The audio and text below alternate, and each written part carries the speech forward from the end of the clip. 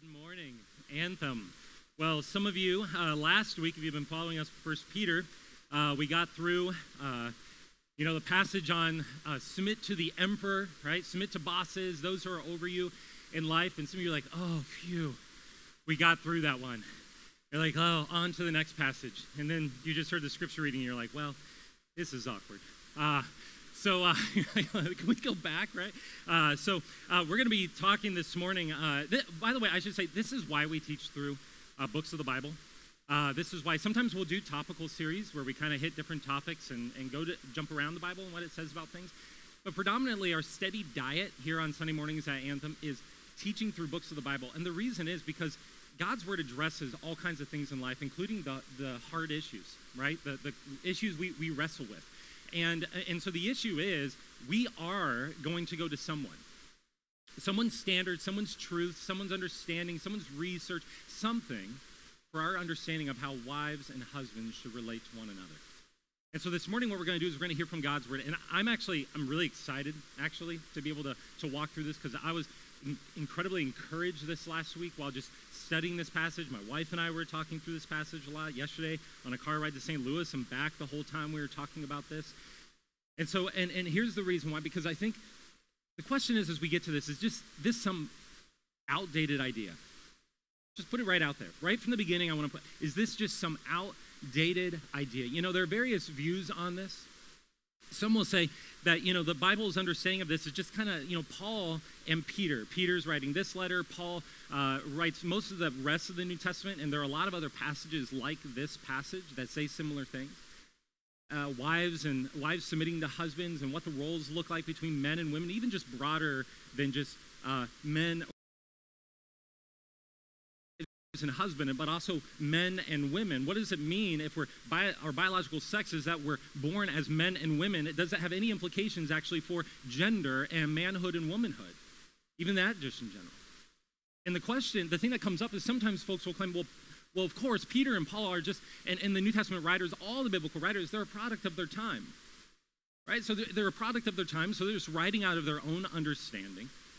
Now, I think and I could go down a lot of rabbit trails today. I think there are a lot of things we could say with that. One of them being,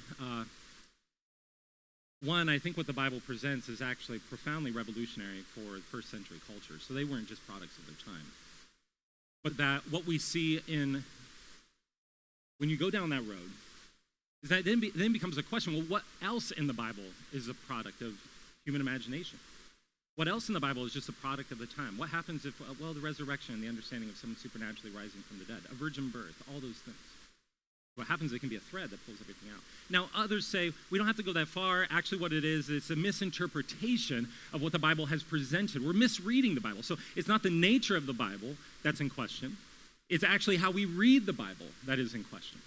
This has actually come up a lot over the last year. There are a couple of well-known books that have been going around. And honestly, I'm sympathetic to the reading that says, the way that we should understand the New Testament is that actually we haven't gone back far enough. What we've done is we should go back and understand that everything in the New Testament is actually post-fall. And the interpretation has come, it's a result of the curse. And so because the reality of the difference between men and women in a marriage, that's a result of the curse, and that's being undone now in Jesus Christ. And they point to passages like in Galatians where it's, there's neither slave nor free, Gentile nor Jew, male nor female.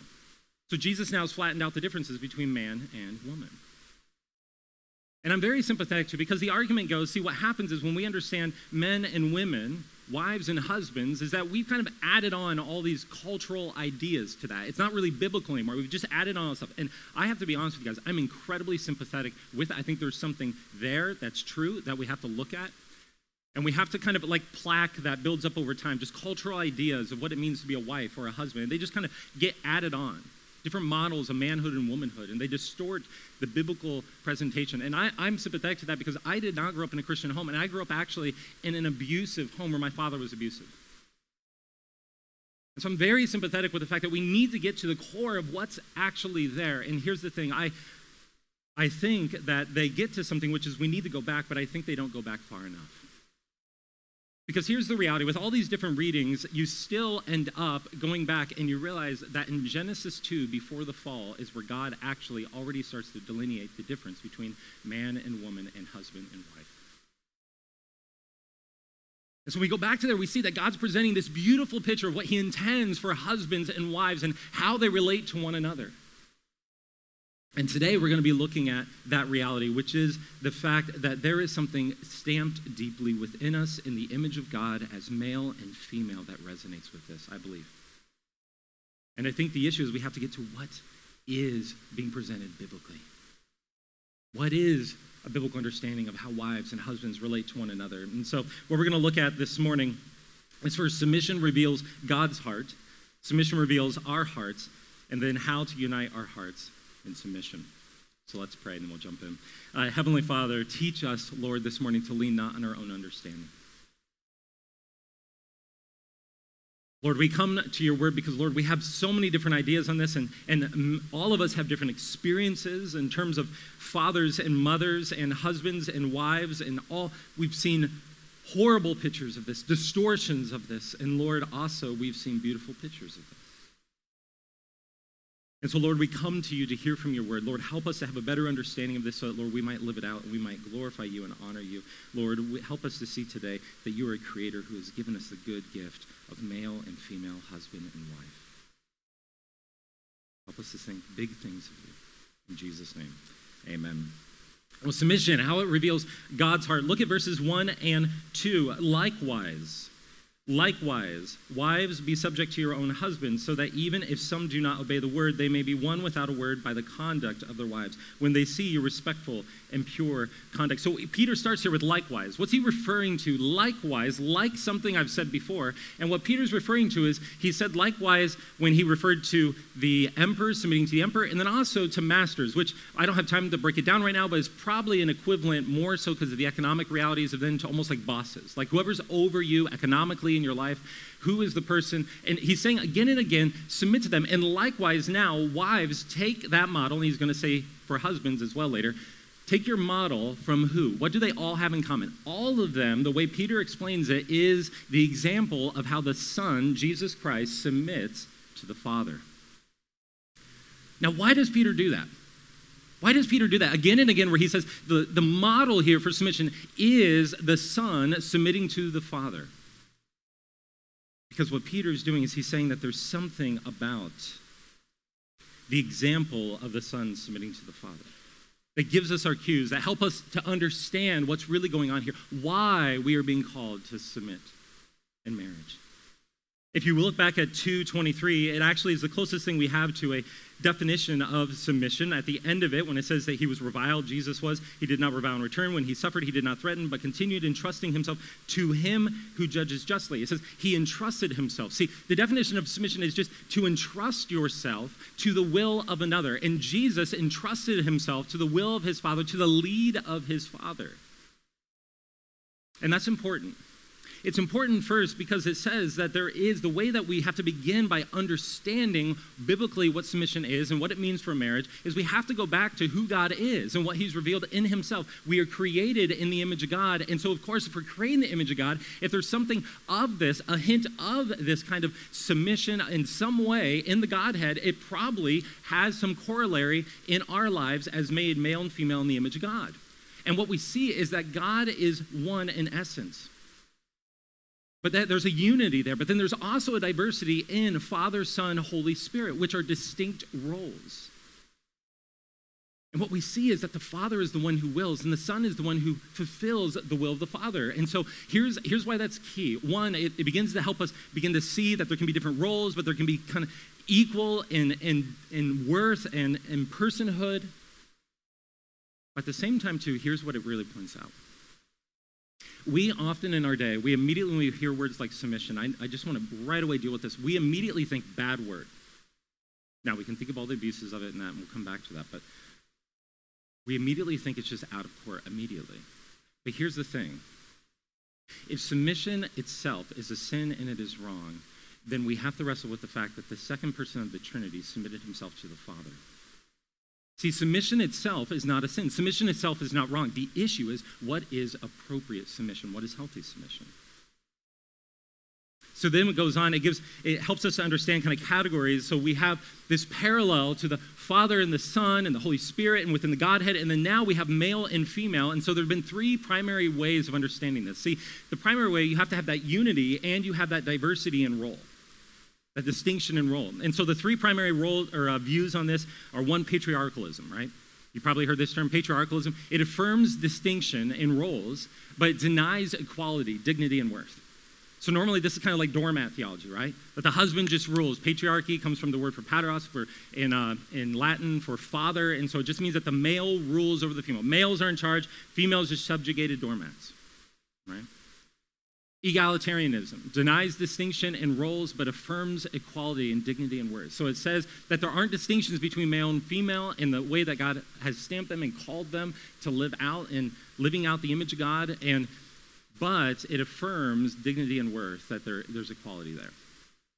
And then the third one is complementarianism. It affirms both distinction in roles and equality in dignity and in worth. What I want to do is I want to read a passage that's going to break down, because we as a church, we are complementarian. What we hold to, we see that the male and female, they're complementary in their roles, in their lives with one another, and that's what Peter's talking about here in terms of in marriage, how that plays out. And so I want to read a quote that's going to break down. I just think this is one of the best. It's a little bit lengthy, but I think it'll be worth it. It's from Mary Cassian, who's a theologian.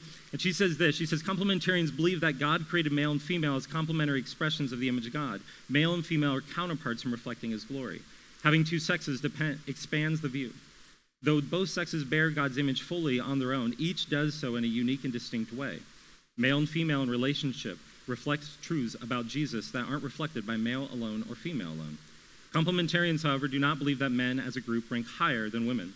Men are not superior to women. Women are not the second sex. Men have a responsibility to exercise headship in their homes and church family, and Christ revolutionized the definition of what that means. Authority, catch this, is not the right to rule, it's the responsibility to serve. Essentially, a complementarian is a person who believes that God created male and female to reflect complementary truths about Jesus.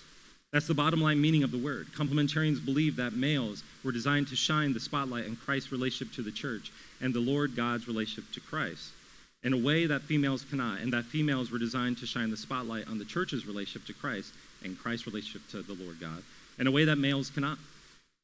Who we are as male and female is ultimately not about us. It's about testifying to the story of Jesus. We do not get to dictate what manhood and womanhood are all about. Our Creator does. That's the basis of complementarianism. If you hear someone tell you that complementarity means you have to get married, have dozens of babies, be a stay-at-home housewife, clean toilets, completely forgo a career, chuck your brain, tolerate abuse, watch Leave It to Beaver reruns, bury your gifts, deny your personality, and bobblehead nod yes to everything men say, don't believe her, that's a straw woman misrepresentation. It's not complementarianism. I should know I'm a complementarian. Men and women,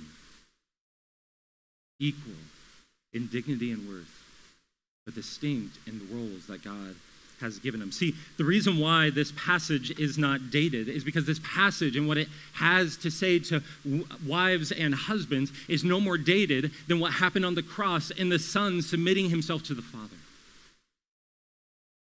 It's no more dated in that reality. It flows out of who God is, how God created the world. We see something of his heart and how he hardwired the world and what he calls us to, what he's designed. And the gift he's given us, and male and female. So how does it reveal God's heart? Let's just, a little bit more. We need to go back again, a little bit back in order to move forward to Genesis 2. So in Genesis 2, and I, again, don't have time to unpack all this, but in Genesis 2, what we see before the fall, we see God, it zooms in, kind of you have creation zoomed out in Genesis 1, Genesis 2 zooms in, and you see Adam and Eve, and he creates humanity, and he places them in the garden. You see these distinct roles, and he has Adam working in the garden, and he essentially, you could boil it down to, he says, Adam, you're to have responsibility over the sphere of life I've given you, and you are to tend it. You're to cultivate it. And he says, cultivate it for my glory. Wish I had time. You guys have heard me talk about this before. God created a world that's in his image out of an overflow of his love and delight in himself. This world is a theater of glory. He's uniquely made humanity to join in that capacity of delight and love and relationship with the Creator, and he's put us in a world filled with glory, and he says, take the raw materials of this creation and cultivate it for my glory. And he says, Adam, you are to take the lead in doing that. Whatever sphere I've given you, and men, whatever sphere of life God has given you, you're to take dominion over it and exercise responsibility and cultivate it for good and truth and beauty and justice. And if not, you will be under the judgment of God. And then he says, and then he makes a woman, he says it's not good for him to be alone, and he makes Eve, he says, he makes a woman who he calls a helper fit for him. Now that word helper, we immediately hear that word helper and go, oh, I don't know about. Helper is a word that's also used of God later on in Exodus and throughout the Old Testament. It's a Hebrew term that is essentially saying it's bringing strength where there is weakness.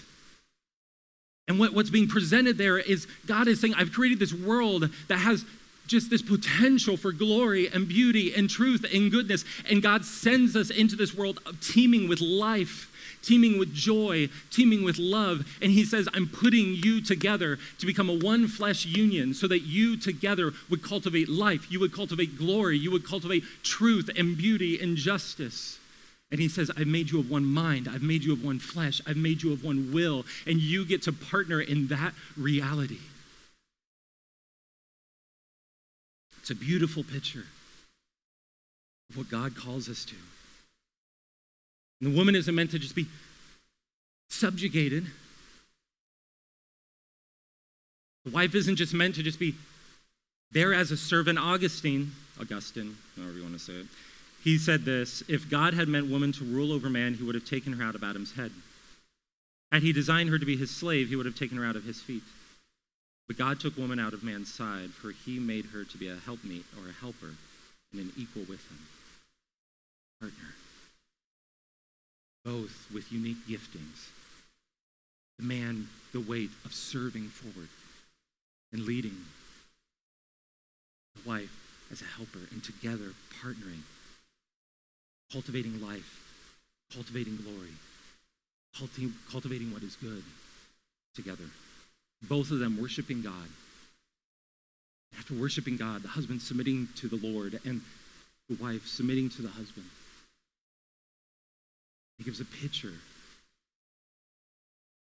especially later on, after the fall. When everything falls apart, and yet God's very Son goes into the world. Why? Because the Father's will is life.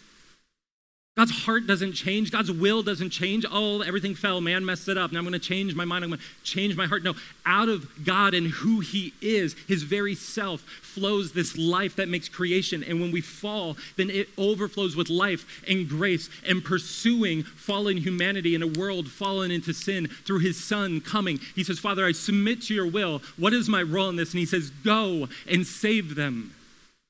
And the Son lays down his life to pursue the bride. And brings back a new reign. Recreates us so that we might join in that life again and that calling of cultivating glory. And he says, when you do this, it looks like me. It looks like you put my heart on display. And this is why Peter says here, husbands or wives, even if they do not obey the word, when you submit yourself ultimately to the Lord. So your husband doesn't submit to the Lord, but you do, and you worship him. And the way you live your life is the way that you say, I'm going to cultivate glory. I'm going to pursue the Lord. I'm going to pursue goodness in my life. No matter what any man in my life does, a man does not complete me. I worship the Lord. And when you do that and you cultivate that glory, people around you, they see it and they say, what is that? And it wins them over because it pictures Christ.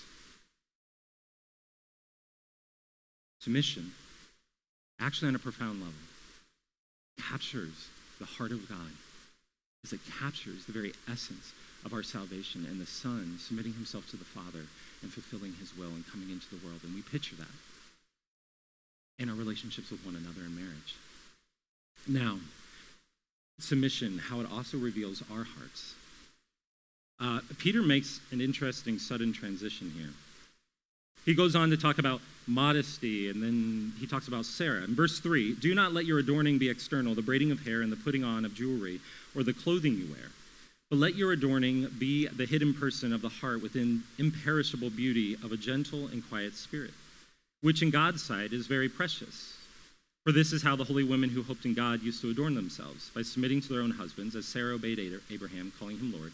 And you are her children if you do good and do not fear anything that is frightening. So what is interesting here is he says, I think what Peter's doing here, because he kind of goes off, like, right? It's like wives submit to husbands, then he starts talking about modesty, then he starts talking about Sarah. What's he doing here? I think what Peter's doing is saying, I want to make sure we get this right. Because Peter's talking into a cultural context that had all kinds of ideas out around Asia Minor as this is circulating about what it meant. They probably would have erred on the side of patriarchalism in that day. They would have. Maybe. They would have. He says, I want to get this right, because here's the thing. What he's saying is, essentially, and I think this speaks in our day, that ultimately you will submit your life to something. You will. What he's saying is, I want to get this right because I want you to know what it looks like to submit to the Lord, to know him and what that looks like in marriage. Because here's the thing. We often go to two errors, which are either we submit too much or we submit too little. We submit too much or we submit too little, and both are completely unbiblical understandings of submission. So, submitting too much, again, verses 3 and 4, when it says, do not let your adorning be external, the braiding of your hair and the putting on of gold and jewelry or the clothing you wear, but let your adorning be the hidden person of the heart, with the imperishable beauty of a gentle and quiet spirit, which in God's sight is very precious. So, what's he saying here? What he's saying here is, God is ultimately after your heart. So women, hear this. Girls, females, hear this. God is after your heart. What he's saying here is God is after the hidden person, the part that only he can see. And he says, I want you to know me. I want you to worship me. I want you to know me, to be alive in me, to love me, and to know my love for you. I want you to worship him and to know him.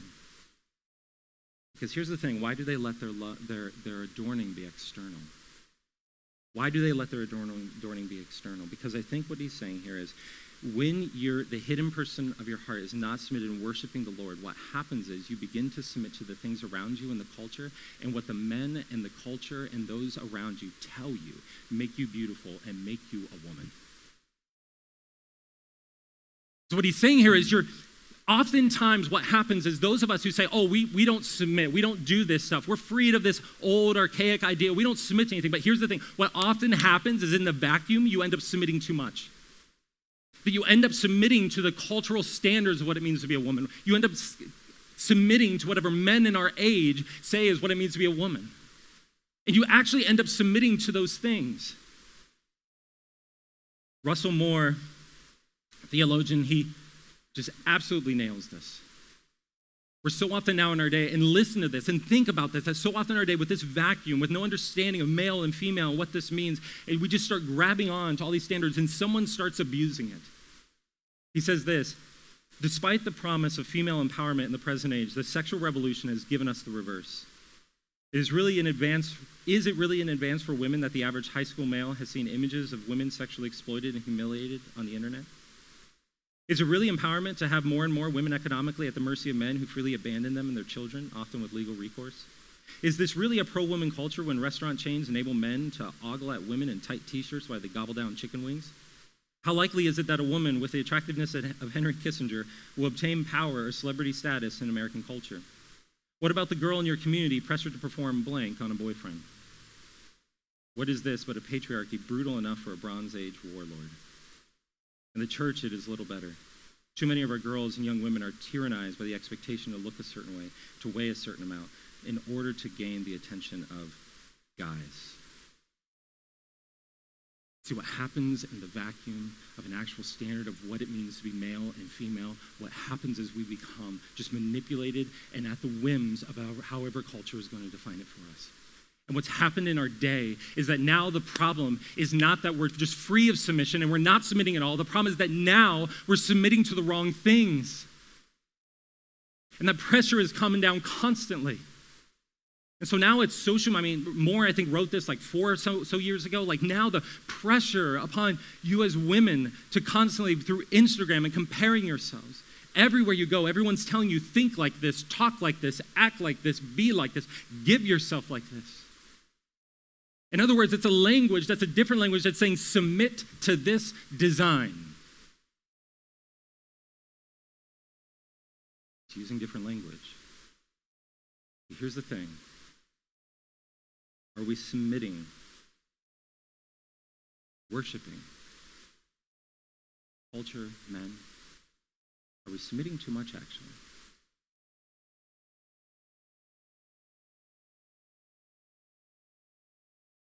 The gospel, why Peter says this. It's in the context of the larger part of the letter, but what he's saying is, the only way to fight this is to know, to be adorned with the reality of who you are in Christ, who you are as a daughter of God, to know that deep down, to worship God, to know him above all else, to know that your body doesn't belong to any cultural expectation, any man, but it belongs to the Lord, to know that your life doesn't belong to the culture or any man, but it belongs to the Lord, that no man completes you.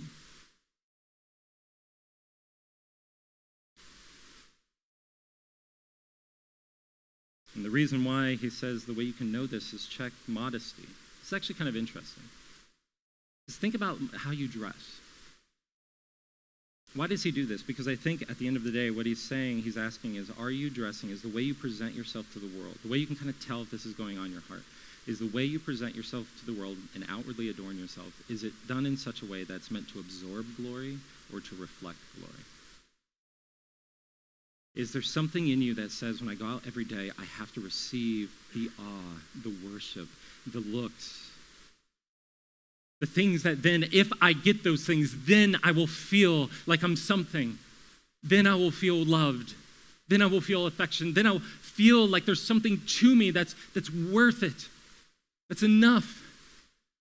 What Peter is saying is, don't go down that road. If you realize that there's just this trying to externally adorn yourself, then realize that there's something hidden within you that God wants to touch and he wants to satisfy. And I would also say to men, Scripture warns of this because this dynamic is what I think just causes this whole dynamic between men and women in our culture to get worse and worse and worse. He says this in Proverbs 30. He says, this is the way of the adulteress. She eats and wipes her mouth and says, I have done no wrong. Men, when you feed this, women are not, this woman is after worship, not your studliness. She doesn't want you, she wants you to want her.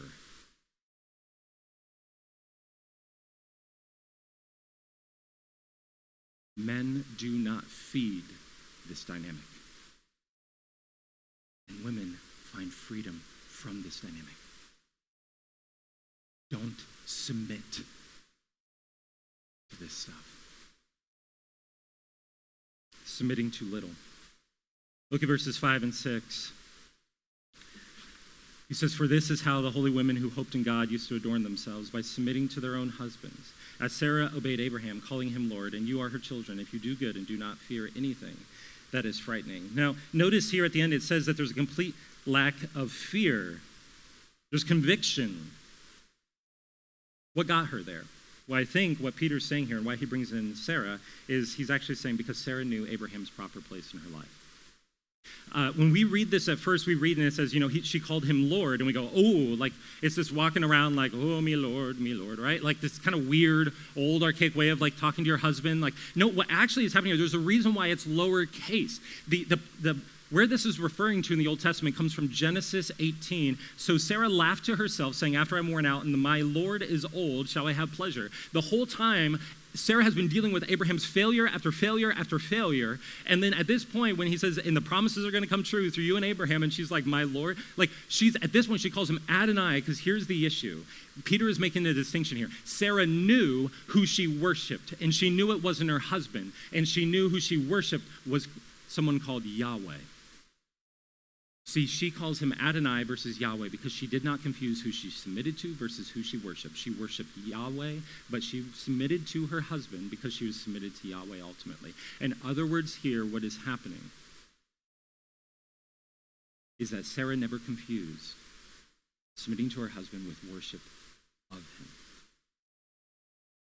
And this is what I mean by submitting too little. I fear that some of you, so I've just let me just put it like this. I've just talked I think when we think we're free from submission, and I guess if you want to use these terms, we're modern people, we don't do submission anymore. I'm against this.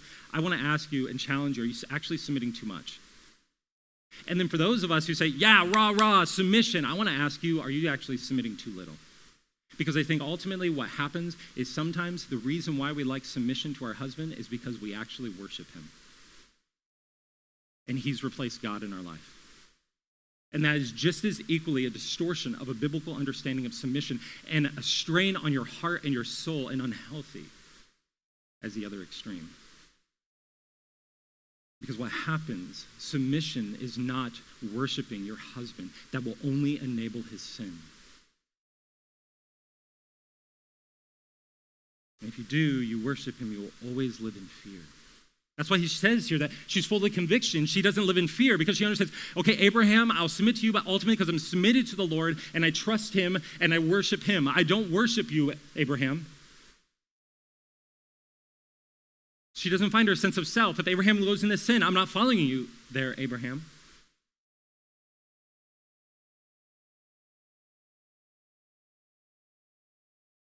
She doesn't live in fear. She lives full of conviction.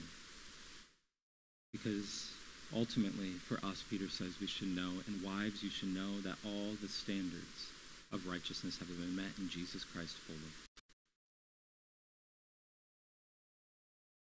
And that will drive you to do good and to fear anything that is frightening.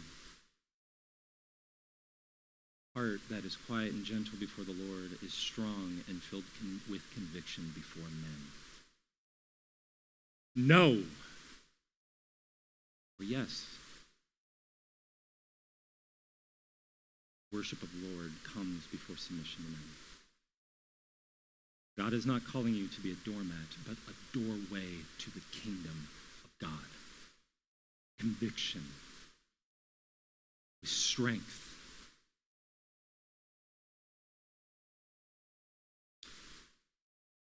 Peter then picks up in verse 7 with the men.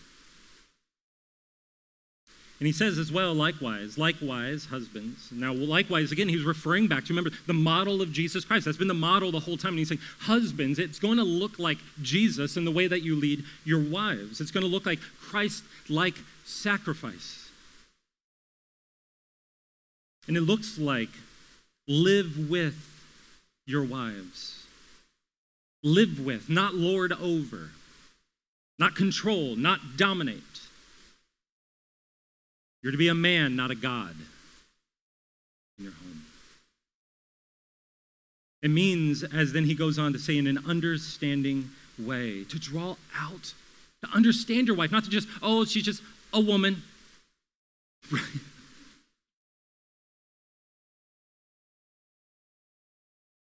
She's uniquely made in the image of God with unique giftings, unique temperament, unique needs, and emotional reality. Like, she's just a unique person, a unique calling, unique gifting, unique strengths. Draw her out. Don't just bark her around. Draw her out. Walk with her. See her as your partner. She strengthens you where you are weak. Listen to her. Live with her in an understanding way, seeking to understand what makes her tick so you can communicate your love to her, that you cherish her. Draw out that inner person of the heart. You're to be men, not boys. Show honor as the weaker vessel. What does that mean? Well, vessel is just a word for, he's referring to her body. He's saying our physical bodies, our souls are in a physical vessel while we're in this world. And generally, not always, but generally, men are a stronger vessel than women, right? So yeah, biologically we know this, that men, because of testosterone and our frame is bigger and we just tend to get larger, and then we have, I think it's an eighth of a second faster, fast twitch muscle, like all this stuff, right? We know, and so here's what Peter is saying. He's saying, honor her. Do not lead her by intimidating her with your physical body. Do not raise your hand. Do not even give her a sense that you will use your body to overpower her. You lead her with love. You lead her with wisdom. You lead her with truth, not with physical force, ever. You honor her. You honor her as precious. You honor her as valuable. You honor her, as Song of Solomon says, as worth the payment of an entire life. To be given the privilege of this woman to be in your life, to be your wife, to be your lover. Value her, protect her, treasure her, honor her, not common use. She is not some domestic servant. She is not a sexual slave. She is your wife. You are to honor her. How does your home reinforce that? How do your words reinforce that? Dads who have children, how do you allow your children to speak to your wife? How does your schedule reflect your prioritizing of her, your treasuring of her? Does it communicate that she is honored? And this is why I'm saying it forcefully, because then this last clause is so important. It says, so that your prayers may not be hindered. Now let me ask you, some of you husbands go, well, why is that a big deal? Well, do you pray for your wife? Or do you just try to control her as if you're the Holy Spirit and you overpower her? What Peter is saying here is if you abuse and you manipulate and you misuse your power and your place of authority in the marriage, then God will remove your actual power. When you cry out to the God of the universe, the one who has authority, who has ultimate power, the line will be dead until the moment that you realize that you are being overpowering. I'm tempted to use other words. I'm trying not to, so I'm losing my mind.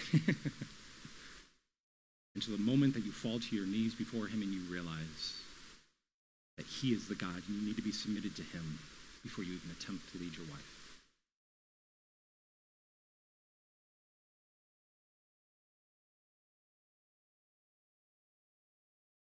We don't lead by being temperamental, yelling, intimidating, to bring into conformity to our will. That is not how God saved us. When Jesus was given all power and authority in heaven and in earth, he laid down his life. He served us. He led us by dying for us. He took his power, he took that authority, and he wielded it for the good of his bride.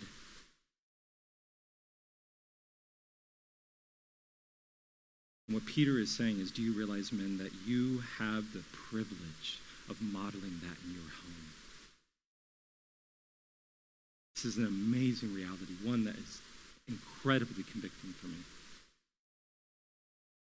There is nothing sweeter. Your call is just like in Genesis 2, to cultivate. Think of your home like a garden, and every day when you get up, you should be thinking about how to cultivate and lead that home and set a temperature and a temperament in that home that cultivates glory and beauty and truth and love and grace. Biblical submission reveals our hearts because true, godly, healthy, life-giving biblical submission can only come from the heart. A heart immersed in love of the Father and his Son, who fulfilled his will. Third, lastly, submission. How to unite our hearts in it. I should say, if you're not married, some of you have been sitting here the whole time going, well, what do I do with this? I'm not married, right? Here's what I would say. There is much here. First, I want to say one thing. If you're single, we live in such, well, one, the image of God, you are stamped, you fully image God. You don't need a man or a woman to complete you to be in the image of God. You are joined, and there's this expression of man and woman together in the image of God, but you are imaging fully. You're not lacking. You don't need a man or woman to complete you. Just right away, let me say that. And then here's the thing. In our hyper-sexualized culture where everything, the self has been psychologized and the psychological self was sexualized, and then somehow now the psychologically sexualized self is now politicized. This is all up in the air, and it just stirs all this stuff up. But here's the thing. You do not need to find yourself by fulfilling or completing yourself sexually with another human being.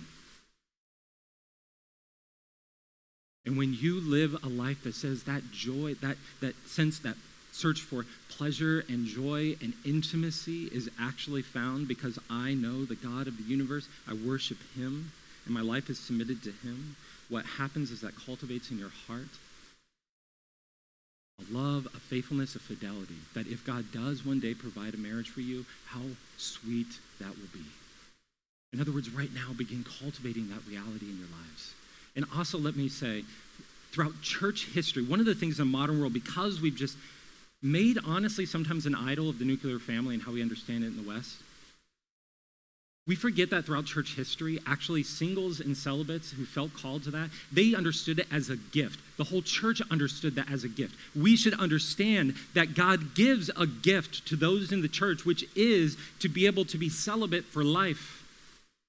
Paul is an example of this. Jesus is an example of this.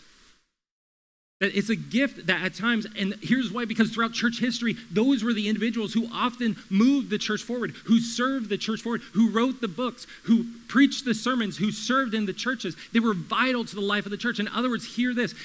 Singleness is not a season just to escape. Singleness is a season to steward. God wants to use you in profound ways. It's not only once you get married and you have kids that you can start serving God. No, he will use you in unique ways in this season of life. And hear me, those of you who are single, who are still dating, we need you to lean in and steward this season of life for what it is. Don't just try to run from it. Don't just try to escape it. But see it for what it is, a gift of God for the season of life, his calling upon you. And then also, how can you support marriages? I would say one, just some of these are quick because of time. I was like, how do I not make this a 2-hour sermon? There's so much. Support marriages by not gossiping or impugning motives of spouses when you're talking to them. When you're talking, we live in an age where everything is seen through a lens of suspicion, including this topic, but especially in marriage. And what I would say is, are you being careful to support and encourage and not cultivate a root of bitterness in a marriage? I'll come back to this. Obviously, there are lines when they're crossed that need to be intervened in, but do you point spouses back to one another and encourage them in their marriage, celebrate their marriage? When looking for a spouse, the number one way you can, when you're looking to get married, you're trying to determine, because let me say this really, I haven't said this yet. It is not, I'm going to say this clearly, biblically, it is not that all women submit to all men. There are specific institutions in which submission happens, like in a government structure, right? You don't just submit to any person who walks up and goes, I'm the emperor today. And you're like, well, I got to submit to this guy, right? No. Are they the emperor or not? Who is the emperor? That's actually the question to ask. But we have that. Who's your boss? Like you have these specific institutions God has given us. You have creation, male and female, and then within institutions, it plays out in different ways. And in marriage is where submission plays out. If your boyfriend is telling you to submit to him, tell him stop it.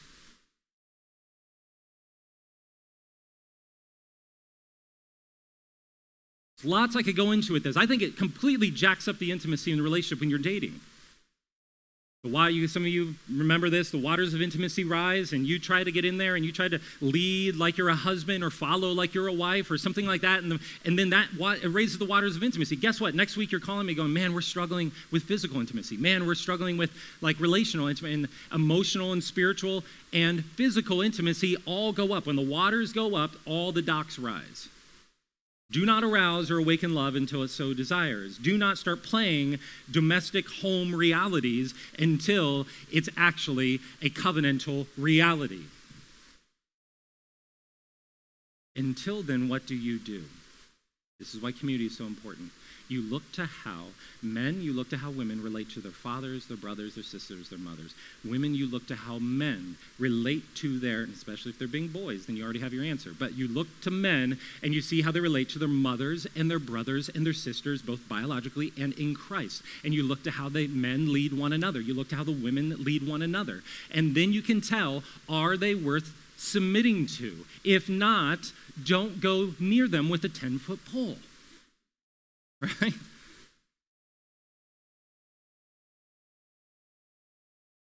But men, you get an opportunity to learn to walk with other men and lead and grow.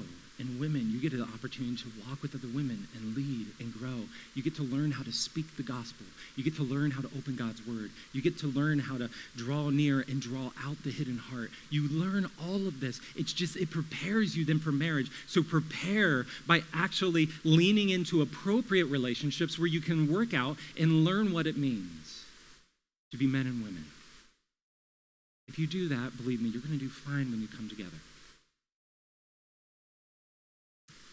A few things then, and I would also say find a married couple if you're dating. Find a married couple who you go, this is lived out in a healthy way. Ask them if you can be there for dinner and show up and say, I'll help you make dinner. I'll help you put the kids to bed, and get into the mix and learn how they do it. A lot of this is better caught than taught. And so if you're dating, find a good couple and just say, how can I help you? Like literally, how can I come and I'll nanny and he will manny and we'll do this all night with you, right? And get in and learn how it's done. My phone is open. So from Tim and I got to end this, guys. I'm sorry, I'm going over. This is so important. These last 4 principles, what I'm going to do is drop these, and I'm going to tell you this week, write these down. Husbands and wives, even singles, write these down. Consider, but husbands and wives, talk about these 4. How are you doing? The husbands first, the husband's authority. This comes from Tim and Kathy Keller's Meaning of Marriage. Highly recommend that book as well. If you need a good marriage book, highly recommend it. The husband's authority, like Christ over us, is never to be used to please himself, but only to serve the interests of his wife and children. Peter says you are to lead her as a co-heir of eternal life. Do you have a plan to lead towards eternal life? Is your home merely for your own comforts, for getting through Sunday and getting to watch the games all day? Sorry, I know that hurts today. But is your home just geared towards pure comfort and entertainment, and you just sit down on your chair like it's a throne and say, it's good to be king? All those things are fine. They have their place. But does your home, are you leading towards eternal life? Your children, your wife. 2, a wife is never to be merely compliant, but is to use her resources to empower. In other words, this is to say where. Sometimes a wife, for instance, might know her Bible more. Sometimes a wife might be more mature in the faith. Sometimes these dynamics happen, and it looks like this. It's coming alongside and saying, hey, honey, I think we should actually stop, and at the end of the day, we should pray. I forget this, and my wife will say this to me. We're all freaking out, and I'm like, okay, let's go to bed. And she's like, hey, maybe we could pray about this. What's she doing there? She's empowering me and saying, I want you to pray. And I'm like, wait, I do need to pray. She's challenging me. She's calling me to step to my role and now lead us to the presence of God and go before him with all of our anxieties and our fears. There's so many ways this plays out with marriage, but wives, encourage and challenge. Come up with a family vision plan. What's our family about? What are our goals? Next one, a wife is not to give her husband unconditional obedience. Okay, this one is key. When abuse happens, this is in the context of God saying, I have instituted not just marriage. I instituted the state to punish evil and good. Punish evil, not punish good, you know what I mean. Support the good. Promote the good. Punish evil, promote the good. If there is abuse in a marriage, you are ultimately submitted to the Lord. You ultimately worship the Lord. And he has put in place different institutions, and those institutions, by his design, if there is abuse, there should be a phone call to that institution to come in and deal legally with the abuse. Submission in marriage does not support physical or emotional abuse in a marriage. God has instituted different institutions where this needs to be dealt with. And so if it's happening, a phone call needs to be made. Clear? This is one of the things that gets run away. And I will say, this is where this has been abused within the church, and it needs to stop. And I celebrate that it is finally being dealt with. All right, got it. And assuming the role of headship is only done for purposes of ministering to your wife and family. Make decisions together. When there are massive things, I love seeing a husband and wife trying to wrestle through big life decisions, even small. Do you have a process of where you are actually working through life together, partnering through life refining what this looks like over time to partner. You don't just run away and make decisions. And if there is a destructive decision to the family, and the wife is confident it would be destructive, and it's not submitted to God, then she can put her foot down and say no, and should.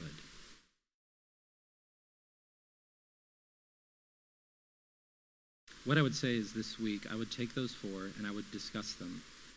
And I would ask yourself, like, hey, on a scale of 1 to 10, how do you think we're doing on this? And then compare your answers. Talk about it, and then go, okay, we're a 4 out of 10. How could we become a 6? Become a 5?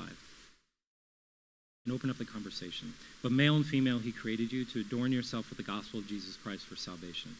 Worship God and submit yourself to his design, and cultivate a home filled with his joy for the sake of his glory, in truth and goodness and beauty. Let's pray. Heavenly Father, we thank you, Lord, that we have your word in times when this is completely countercultural.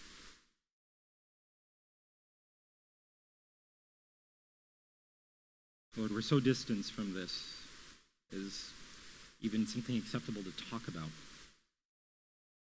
Lord, I ask that you would help us do it with wisdom.